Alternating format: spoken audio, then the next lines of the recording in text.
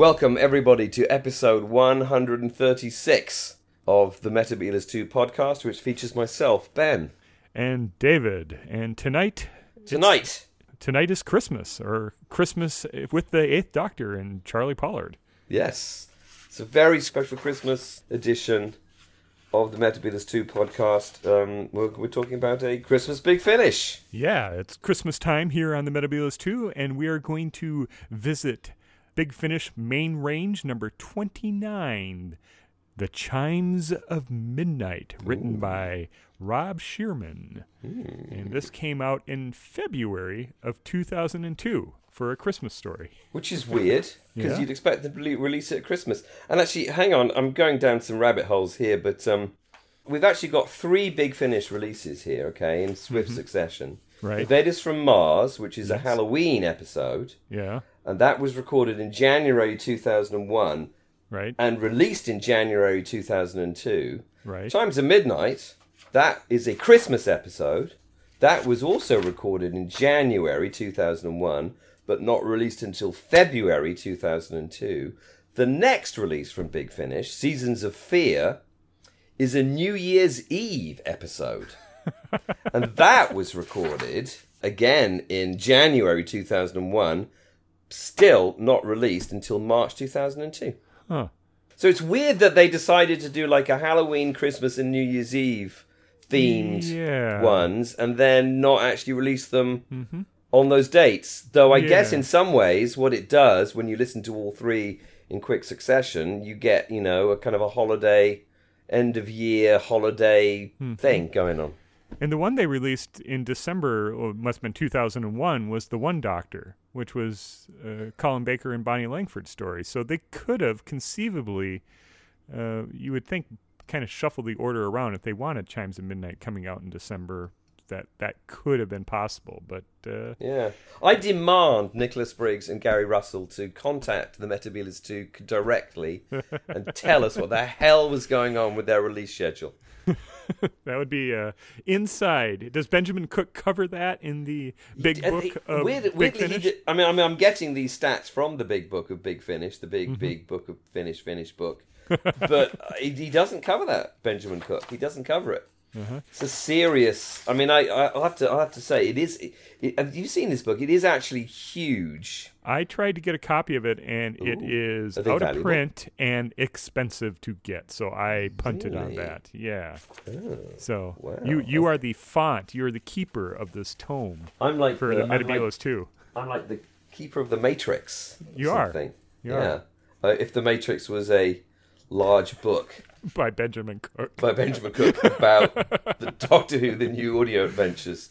If that was the Matrix, then I would be the keeper of the Matrix. I just did buy from Milk Publishing Justice, which is the behind-the-scenes stories of the audiovisuals. Oh, cool. That sounds interesting. So that is en route from England. So Interesting. I plan to look at that over the Christmas hauls. I'm guessing you have the shiny disc version of this. I have the download. Do you have the actual physical? I have the actual physical disc. My actual physical disc is signed by India Fisher, Juliet. I'm going to say Juliet Bravo, but it's not. It's Juliet Warner. Yeah. And Rob Shearman. Ooh, that's quite the haul of autographs. I know. Luckily, they're all still alive, I think. Certainly Rob Shearman's still alive, because I've been conversing with him on Facebook today about how horrible the election was last night. Last week. Sorry. This isn't actually recorded live, everybody. I don't think I had it signed in person. I think this was a period. Was I living in America at this time when it was released again? We just said when it was released. No, I hadn't moved to the States then, but I think I was getting them signed and sent to me from the Who shop. From 10th Planet in Barking were releasing these and then sign them. Amusingly, India Fisher has signed it Lots of Love, India. Rob Shearman has just signed Rob Shearman and then had done a little cross as like a kiss. Not Lots of Love from Rob? No. But Juliet Baker has written TikTok ! Juliet and then a little cross. Well, so she's really getting into the story. TikTok, Bing Bong. And there's, I believe that this has one of the more infamous errors on early Big Finish CD cover designs. Indeed, it does. If you read the back of the actual CD, it says Doctor Who in big letters, starring Paul McGann in The Chimes of Midnight, written by Robert Shearman, directed by Barnaby Edwards, with India Fisher as Charlie. Mm-hmm. And then the first line of the blurb is Halloween 1938. And then it goes, 'twas the night before Christmas. So obviously they cut and pasted from the previous release, which I think also was directed Invaders by... from Mars. Was it directed by... No, Mark Gatiss directed that. Oh, right, okay. So I don't know why they cut and pasted it wrong. Hang on, let me look in my big book, see whether it mentions it at all. Oh, here you go. Here you go. There you go. It says here, the CD... Oh, I've just said this, but anyway. Okay, in the trivia section, it says, the CD back cover blurb begins, Halloween 1938, etc., etc. The first sentence was left over from the previous release, Invaders from Mars, blah, blah, blah. The mistake was Gary Russell's. Ooh. So, and Gary... Take your shame. He's landed on his feet, though. He's fallen upward. He's in charge of the animation for Fury from the Deep. Exactly. I was going to say, I mean... I hoped he would have got fired for that blunder, but so I think on the DVD cover he should put "There's no such thing as Macra." Be like, how can you tell if it's a Gary Russell joint? It's because he's yet again screwed up the back cover blurb. That'd be priceless. So maybe I'll give you. You know what? He's probably going to be at Gallifrey 1 this Februry. Awesome. Maybe I'll bring along my copy of The Chimes of Midnight and get him to sign it. Or why not to correct it? I'll bring along my copy of Invaders from Mars and get him to sign it. Oh goodness. So I mean, we could kick off with some trivia from my big book. Yeah, that'd be good. Oh, I have one bit of trivia. Okay, so I have one piece, and I've read this somewhere. One of Rob Shearman's previous stories was The Holy Terror with Frobisher and Frobisher. Yep. Colin Baker, a pretty good story. And Rob teased that he was going to call this, The Chimes of Midnight, The Holly Terror. Oh, interesting. But he opted for the classic title of The Chimes of Midnight. Chimes of Midnight. I believe it's a movie also. Yeah, it sounds like it's probably a movie. Yeah. So hang on. Here's just a random trivia. Robert Shearman modelled Edward Grove, the evil house, spoiler alert, on his own house, which is large and Victorian. So there's a bit of trivia. Mm-hmm. And the other bit of trivia is, I'm really not that fond of plum puddings, admits Shearman. Which is weird because basically every other line is about plum puddings. Admits Shearman, the writer originally had Mrs. Baddeley asking Edith to take the plum pudding out of the oven. But of course, as everybody knows, plum puddings are steamed, not baked. So the line was changed at the director's request. So that's some actual trivia. Here's some more serious stuff. So apparently, according to this, Robert Shearman had a horrible time writing this. Absolutely horrible. Hated writing it because he kind of double booked himself. He was supposed to be writing a play for Alan Ayckbourn at the same time. Mm-hmm. And basically had to get them both delivered at the same moment, and found it very, very difficult to kind of separate the two. The original kind of brief for this was, well, here you go. The Chimes of Midnight. It was initially planned as the first play of the 2002 Eighth Doctor season, but Gary Russell swapped it with Invaders from Mars, maybe that's where the confusion comes from, because he wanted the first release to be a light-hearted one, ideally by Rob Shearman. Something quite fluffy and whoish, and this is from an email from July 2000. Something quite fluffy and whoish that, right at the end, crashes back down to Earth with the realization that something is wrong with Charlie. The Doctor realizes the web of time has caught up with them, entropy is setting in, the galaxy is going to hell, etc. I guess it's not that light-hearted. I guess it's a little bit light-hearted. Again, it says here that it was supposed to be a cross between, or Rob Shearman wanted it to be a cross between Upstairs, Downstairs, and Sapphire and Steel. It definitely has a Sapphire and Steel vibe to this. Yeah, I'm going to have to admit to like a nerd sin here. I've never watched Sapphire and Steel. Oh, really? Okay. I picked up Dribbles and Bobs on YouTube. Yeah, I mean, so that's it must be available on DVD, right, or something. I would assume so. Yeah. I never splurged for it. The interesting thing about the title, and I'm wondering if this coming off of the Orson Welles connection with Invaders of Mars, there was an Orson Welles movie called The Chimes at Midnight, which is about the UK title was Falstaff. But it was a 1965 film with starring Orson Welles, The Chimes at Midnight. So I wonder if this was if that at all triggered a renaming of it rather than the Holly Terror or not. I don't know. I'm speed reading through this again to see whether I can pick out whether there was something around the titling. Mm-hmm. Not really, other than the fact that originally it was supposed to be a lot more kind of time shifty. That they'd start out in kind of Victorian times, and then they'd move forward in time to like Christmas Eve 1940, and then it would be Christmas Eve 1965. So that was the original part of it. Oh, here's something fun. Here you go. So Shearman finished the Eightbourne Commission on the 2nd of November and emailed Alan Barnes 2 weeks later, Alan Barnes being the script editor, announcing that he'd finished part 1 of The Chimes of Midnight, which had only made him realise that he had 75% left to write. Shearman told Barnes that writing the dialogue feels as slow and unnatural as pulling teeth with a blunt spatula, and the storyline seems to make no sense, have no point, and no pace. Huh. I like this is Ben Cook interviewing Rob. I like to keep things fresh when I write, says Robert Shearman, so that I can surprise myself and therefore surprise the audience. That's very laudable. I always have a fail-safe ending vaguely in mind, but I've rarely ever used it. But I wrote Chimes so quickly that I had no fail-safe at all. I just hoped that by part 4 I'd think of something. That was an unnerving and miserable process, I can tell you. Huh. So he started out writing this without actually knowing how it was going to end. Which I think it actually, let's actually talk about the play itself.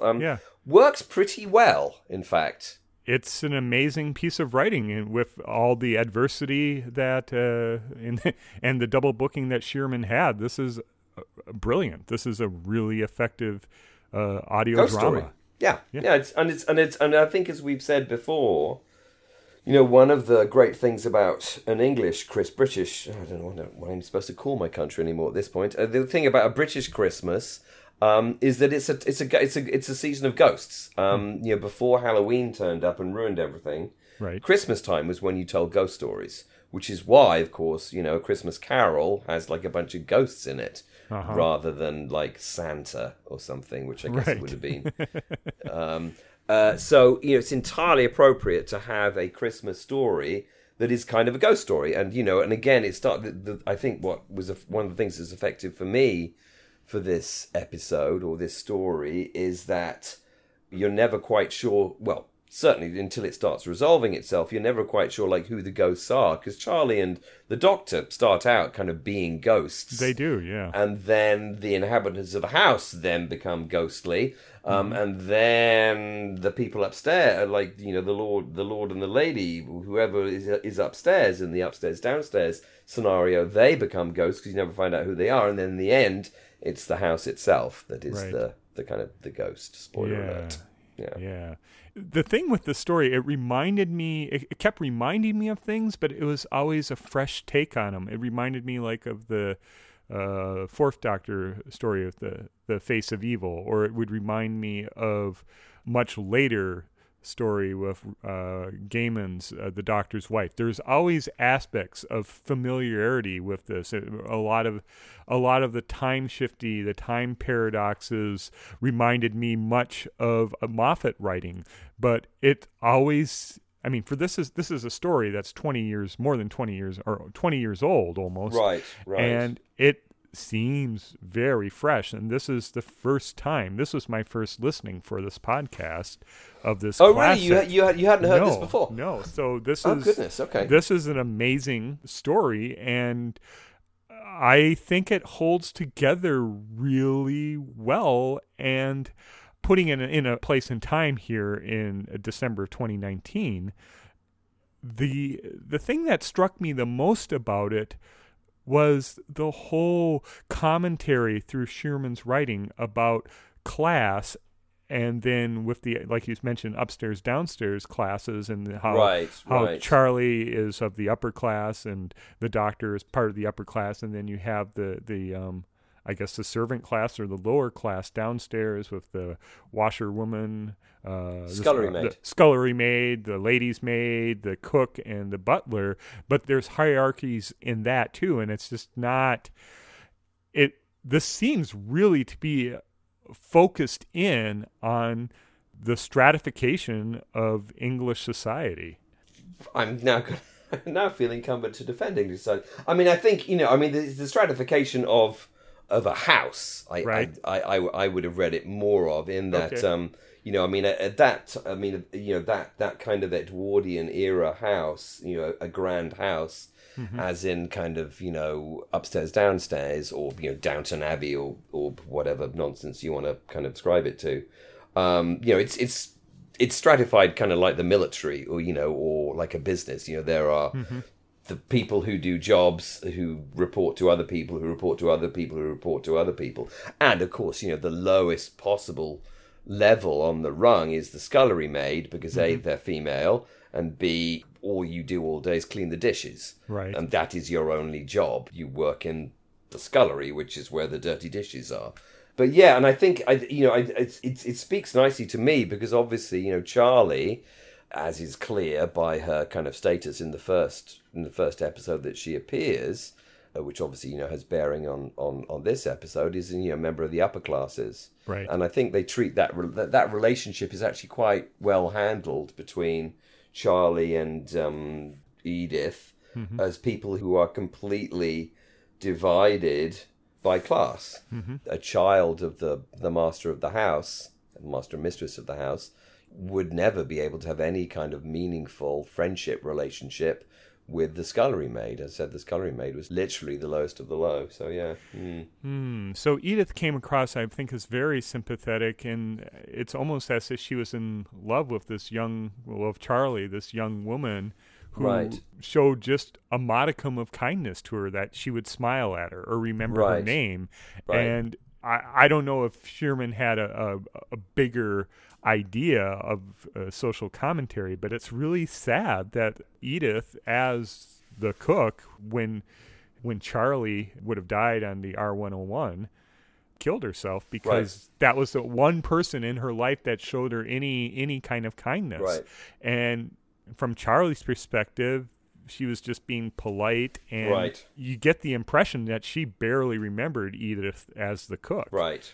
And it's that whole asymmetric relationship of one person feeling so strongly, intensely, that this was a life of servitude, and this was the one person that they were serving that was at least kind, that when they lost that person, it was all despair, and that despair fed into the house, 22 Edward Grove, to become alive with the time paradox, but it was feeding off the despair of Edith throughout her life, and it was just picking off pieces like the bullying of the butler, or the fling with the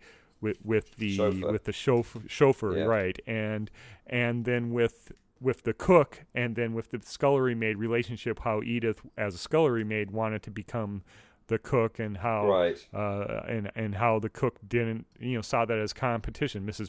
Batterley, and wanting to get the plum pudding recipe. So it was just the house was cherry picking just the torment, the anguish of Edith throughout her life, to feed on these 2 hours to bring itself into being. And the story has a happy ending, but it is a Christmas tragedy. It's what I think saves it is the happy ending. If it didn't end the way it did, this would be almost unbearable to listen to. But by that final scene with the doctor saving Charlie from killing herself, and then Charlie saving Edith for killing herself, and they're both alive, and then the ending with them going back and basically doing just a little teeny bit to build up Edith's self-esteem, it salvages what otherwise would be really a pretty brutal testament on the lives of these servants in this house. Right. Which again, is this is the life in service. Right. And we get a very rosy. In some ways, we kind of get a rosy impression of that for things like Downton Abbey, and again, I think obviously it wildly varied from house to house. And I have to say, I'm making some of this up because I know very little about the history of domestic service in Britain in this era, but I think it could be pretty horrific. This was your job, and you lived where your job was, and you did your job until it killed you. And in terms of kind of advancing from scullery maid to anything else, the only way that you'd be able to get out of that is by marrying someone, and you wouldn't be able to marry anyone who was of any kind of a higher social status than yourself. Yeah. Yeah, so I mean, that to me was what really stood out and struck me on it. With going back to the original statement that Shearman had such a hard time writing it, I don't think you can tell that listening to it. And I had listened to it now twice through. Right. It really seems to be well crafted the way that he sets it in the Edwardian period. Charlie wants to be an Edwardian adventuress. Just the whole bits with Cluedo where the murders are with knives and blunt pokers and that's hilarious. Always whenever there is a death, the servants are saying it must have been a suicide, so it keeps feeding back into that this was a suicide, and then just brilliant bits of writing with the doctor concluding that the murders themselves are the red herring, and it works, I think, really well where the house then overhears bits of dialogue and then changes their roles, and it just fits well within the story of Charlie Pollard, and it fits well within the character development of the Eighth Doctor, and it shows really well the affection that the McGann Doctor has for Charlie. And I don't get the impression that Shearman was struggling writing this. It seems like all the pieces fit really well together, not only within the story, but within the whole Eighth Doctor arc so far of Big Finish. Well, let me read again from the Big Book of Big Finish, and the final paragraph of the section here. Robert Shearman was thrilled with the finished product. A bit of a dream come true, he admits. I'd so convinced myself that it would be reviled. I went to a convention on the day of release, and that's when I first got to hear it. I listened to it on the tube, that's subway, home with a tremendous feeling of pride. It had been hell, but suddenly I knew I had nothing to be ashamed of. The only criticism from some listeners was that the story was too similar to the Holy Terror. I suppose thematically there are similarities, he acknowledges, but the themes of reality versus fantasy dominate most of my work outside of Doctor Who. I don't mean to sound bitter, but out in the theatre world, critics like to see that you're working your way through developing themes. They don't see it as a sign that you're repeating yourself, but you think that your subject matter is worth analysing from different angles and perspectives. Which I think is a very smart comment, actually. Yeah. I mean, Rob Shearman is a serious dramatist. He's also like a huge Doctor Who fan. And I think he's right. I think, genre people like us go like, well, just the same as the last one. But again, he references, being commissioned by Alan Ayckbourn to write a play. Well, if you look at Alan Ayckbourn's plays, they are not exactly the same, but, they are examining themes throughout his career. And that's what serious dramatists do, Harold Pinter's plays are basically all the same. That doesn't mean he's a bad playwright. It just means he's interested in the same things. He has these themes that he wants to explore, and I think I enjoyed this one much more than I enjoyed Holy Terror, to be honest with you. I think this, by revisiting these themes of what's reality, what's fantasy, again, he surpassed what he did with Holy Terror. I think this is definitive. This is a really, really timeless classic of Doctor Who, and this might be the best Eighth Doctor story up to this point that we've heard now from Big Finish. It's really a classic, and it, like you said, he had a sense of pride coming from this convention, listening to it on the tube. It's well deserved. It came together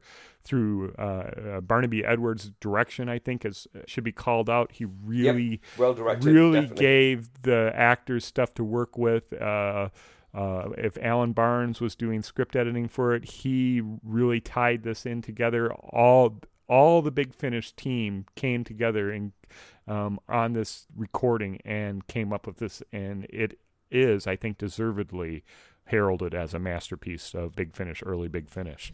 Yeah, and I think, I mean, I'll just read another section from the book. I mean, Shearman says that he really enjoyed writing for the Eighth Doctor. He was very nervous to do this because he hadn't enjoyed the TV movie, so he was kind of worried about writing for that character, but he had enjoyed writing for it. Barnaby Edwards was nervous because it's a small production that takes place in basically a few rooms of one house. Right. So the actors were absolutely key.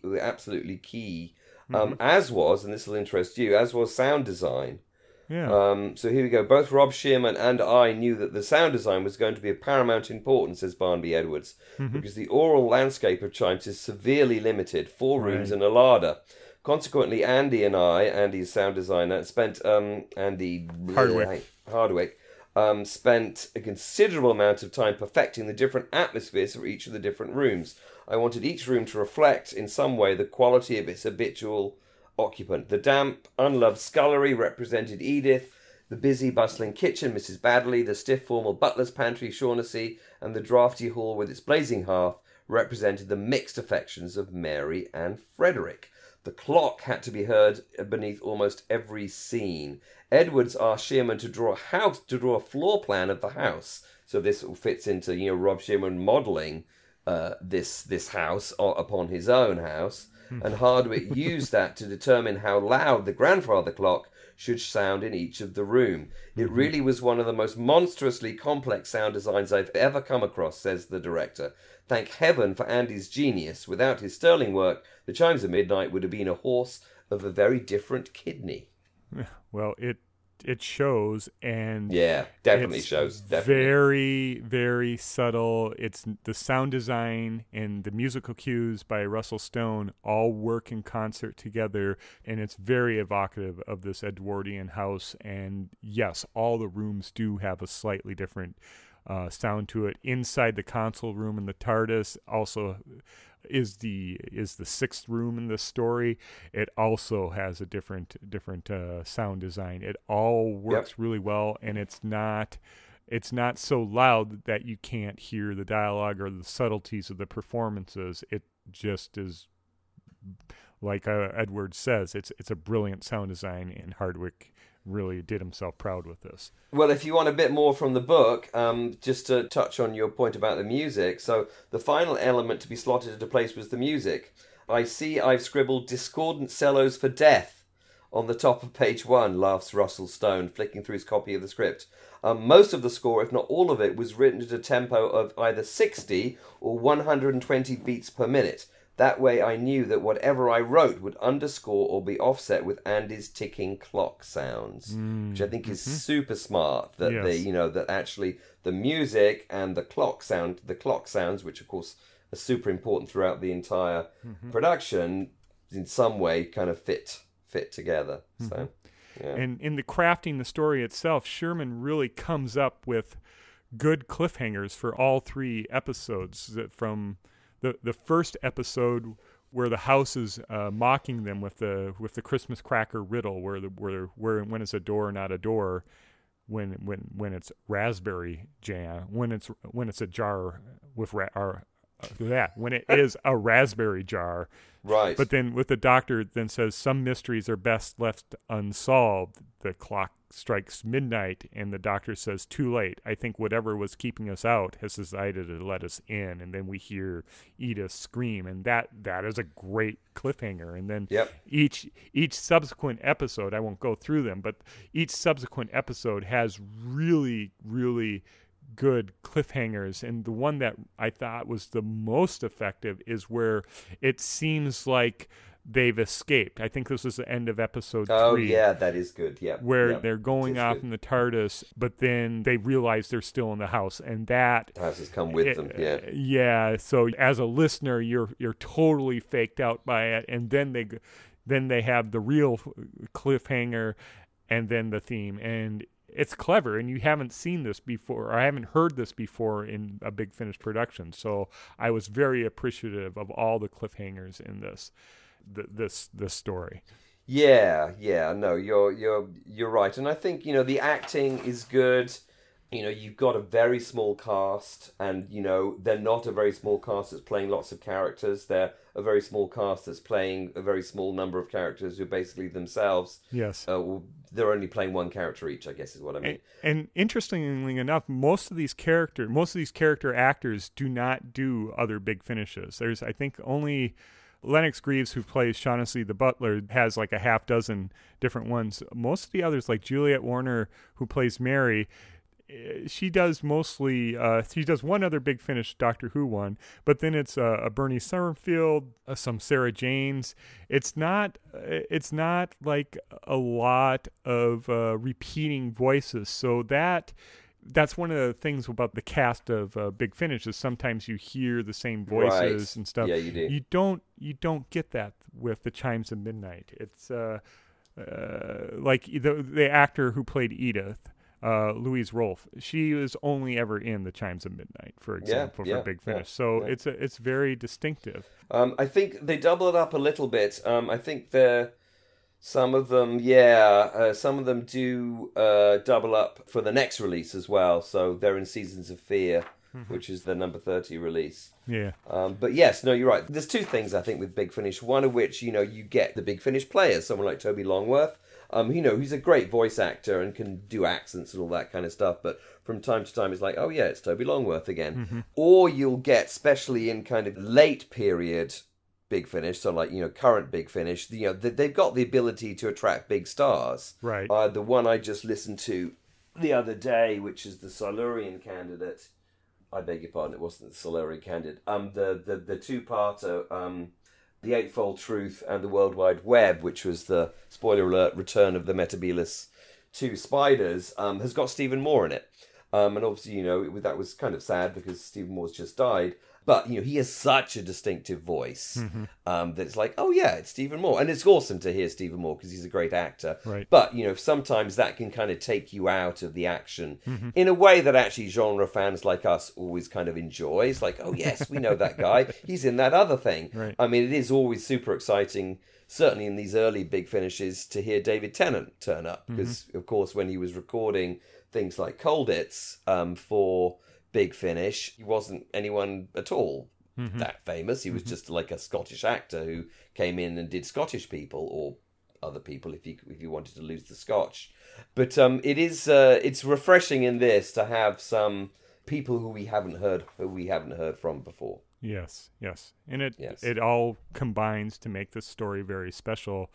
I think Shearman's dark humor really is apparent in parts of the story, and it's a ghost story, but it's almost a horror story in many ways because of what's going on. But some of the lines are really funny. Like there's two that really I think stood out for me. One was when they're first discussing Edith drowning herself in her wash basin, yes. and the doctor says it's impossible, and then Mrs. Batterley says, well, that's Edith. She was a very stupid girl, doctor. She might not have known it was impossible when she did it. So I thought, funny. That's pretty good. And then the bit when they discover Frederick's body. Right. So the doctor sets it up saying, and from the condition of Frederick's body, I say he was knocked down by a car driving at great speed. And then Mary goes, oh, and she goes, oh, Freddie, to be killed by your own Chrysler or Bentley, whatever it was, which ties back to the whole bit of the house not knowing what year it was, and Chryslers and Bentleys and stuff, and Frederick's confusion of what he was driving because the house went no. It just, that was a laughing moment. It's also a nice callback to the Invaders from Mars and the whole Lamborghini incident. Yeah. That, you know, that there is a like, oh, hang on, there's, you know, I mean, I guess I think it's better done here. Yes. But yeah, that kind of resonated with me. And then following that, then the whole bit where the doctor agrees, yes, it must have been a suicide, or the butler says this must have been a suicide, and the doctor says finally at this point, yes, I imagine so. It's quite clear that Frederick brought the car into the house, ran himself over with it, and then put it back outside before he finally expired. And Rob Shearman's dark sense of humor, I think, is really evident throughout this bits, and those are just a couple lines that just really stood out for me, I think. Right. Yeah, no, it's a great atmospheric tale. You know, it's this period. I think we were going into a period, especially on the Eighth Doctor adventures with Big Finish, when they go into a different universe. I think after Zagreus. And that actually became pretty tedious because basically all the stories became like this, as far as I can remember. I haven't listened to them again for ages because I didn't really enjoy them to start with. There becomes a lot of kind of like, ooh, mysterious voices is the villain, which I guess in some ways makes sense because this is an audio medium, so all villains are mysterious voices because there are no visuals. I think actually after that they kind of got into a better rhythm with we need to have things that are slightly more action packed and a little less atmospheric. This, I think, the atmosphere was just perfect, and I think possibly what happened is, you know, I think the success of Chimes of Midnight encouraged them to think, well, we need to do more of this Sapphire and Steely kind of stuff. When actually, I think you need to apply this really quite lightly to make sense, in my opinion. Yeah, every episode can't be Blink, for example. Yes, which is but of course it is nowadays. But yeah. Well, it's the curse of Earthshock, where Earthshock was such a great success, and then J&T kept wanting to try to repeat that and hired on Sayward and et cetera. And that's sometimes stories are better off as one-offs rather than trying to repeat. Right, exactly. So carry on. So yeah, there's just other gems, I think, visual images or lines that Shearman worked into it, and just a line that he gave Charlie after the Doctor and Charlie secure the fob watch from the butler, of when they're looking at the second hand and how it just is frozen in time and just quivering, and then all of a sudden it's Charlie goes, "It's taken fright, Doctor. Time has taken fright and is running away." And the second hand is just spinning faster and faster. It's a great visual image, but it's a great metaphor that Charlie is using, that time is afraid because the house is afraid, and just this whole playing of time and this time loop, which isn't a new concept in Doctor Who, but it's a very unique idea of this house being able to fold in time, and by the very, very end, concluding that it can just run the 2 seconds of the chimes of midnight over and over and over again to have perpetual life, but everyone's going to be living these 2 seconds over and over again. Like you said, it starts out as a ghost story, but it is. The more I think about this is a true mental horror, cerebral horror story. It's not, the deaths aren't horrible. Everyone comes back to life, but it's the concepts that are being explored by Shearman in this are really pretty grim in so many ways. Yeah, and in some ways, actually, I'm thinking about it now. I mean, it's kind of reminiscent of kind of aspects of Nigel Neal, the kind of great kind of sci-fi fantasy dramatist on British TV. He did this drama called The Stone Tape, which was kind of about ghosts and how houses can record traumatic events and then replay them, and that's what ghosts are. And I think this is definitely taken from Neil. And also, there was I can't remember the doctor name checks that or references almost that concept. I think in the story. Yeah. And there's another Neil one which I think is called The Road. Damn, I wish I could remember. Anyway, where it's set in the 17th century, and there's ghosts or there's screaming on the road, and no one can work out why this horrific occurrence is happening until what's revealed at the end of the play. And sadly, the play's lost now. So it was one of the plays that was wiped by the BBC. Is what you realise is that what the people of the 18th century are experiencing is actually a nuclear war taking place in the early 1970s, which has then replayed itself back through time because it's such an horrific event, and that is what is being kind of echoed back through time. So this idea of there being a kind of a timelessness to a horror, and also a way that horror can a horrific act can kind of breed its own life out of itself, I think is very, very current. Well, not very, very current, but I think it's a theme in certain aspects of kind of sort of English fantasy drama. And I think well, the great thing about Rob Shearman is he can take kind of genre concepts like this and really make them breathe again and be original and be exciting. And this is what The Chimes of Midnight is. Yes, it is. It's really a special story, and I'm just amazed. And you really liked it. Well, yeah, I think of Rob Shearman's works, Dalek is also a pretty phenomenal story. I love The Maltese Penguin. I think that really plays well with, it's a lovely one. With the whole idea of Frobisher. Sadly, Frobisher hasn't returned to Big Finish. He's far past due to return. Absolutely, they need to get Frobisher back. Jeez, come on, guys, get it together.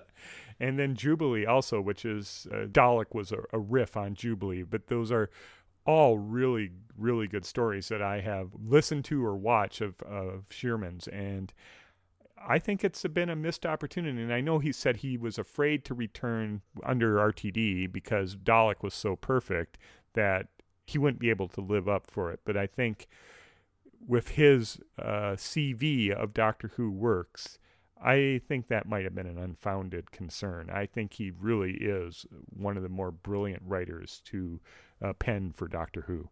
Very, very intelligent writer and very compassionate. A huge amount of empathy. He's a perfect dramatist. And as I said, I'm only Facebook friends with him rather than actual friends. But he has that compassion on social media as well, which is kind of nice to see, or read or whatever. Yeah. That's always nice to find out. So, final verdict. Chimes of Midnight. It's a winner for us. Yep. Yes. And at least for Christmas 2020, it'll slip back into the rotation for listening for me. I think it's a perfect story for Christmas time, and it's probably my favorite Doctor Who Christmas-related story at this point. High praise indeed. High praise indeed for The Chimes of Midnight by Rob Shearman. Excellent. Right. Well, thank you for listening to episode 136 of the Metebelis 2. I have been talking with Ben. I have been chatting with David. And until next time. Happy Christmas, everybody.